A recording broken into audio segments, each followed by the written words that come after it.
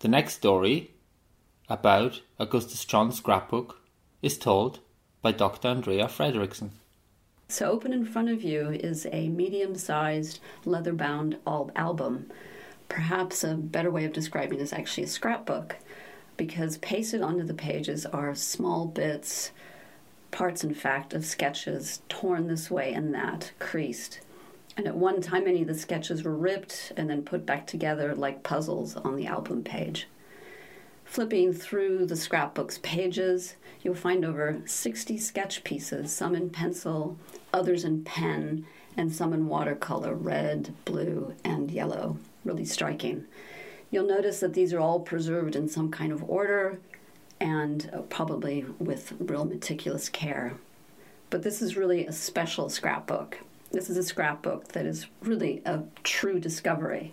Nearly all the drawings pasted into are torn fragments, the discarded working drawings of Augustus John. Augustus John being the artist born in 1878, and he's widely regarded as kind of the most celebrated Slade School of Fine Art students.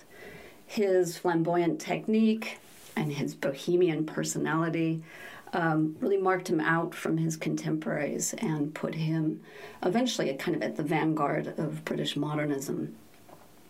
The album tells a lot of really interesting stories, and first, just to describe it a little bit more, the album has 68 drawings in it, and these are all thought to have been executed by John during his time at the Slade in 1894 to 1898. And they're mostly studies of for a painting called Moses and the Brazen Serpent.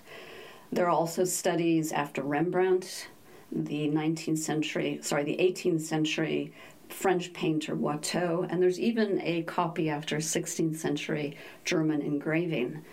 There are also sketches of his friends and also his fellow students. The album, as an object, tells a story about success. And really, indeed, the studies, the sketches, are all preparatory drawings for a large-scale monumental painting that John presented as part of the Slade's prestigious summer composition competition, for which he won first prize in 1898. The album, as an object, also tells, for me, a story about failure.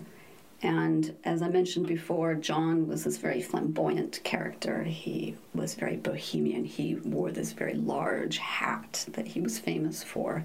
And he was already making his name while he was a student at the Slade. And the story goes that while he made these quick sketches, he would scrunch them up, and then he'd throw them to the ground. In some ways, then, you could see these discarded sketches as mistakes. They're really small failures on the way to his eventual success. So what was happening is that John was throwing these sketches, these little mistakes, onto the floor. They're ripped up, they're torn up, and Cuthbert Hamilton collected these. He took them off of the floor. He would kind of push out the creases. He'd then puzzle them together in this album, paste them into the album. We have no idea why he did this. It could be that he wanted to learn from this great artist who was already great at the time.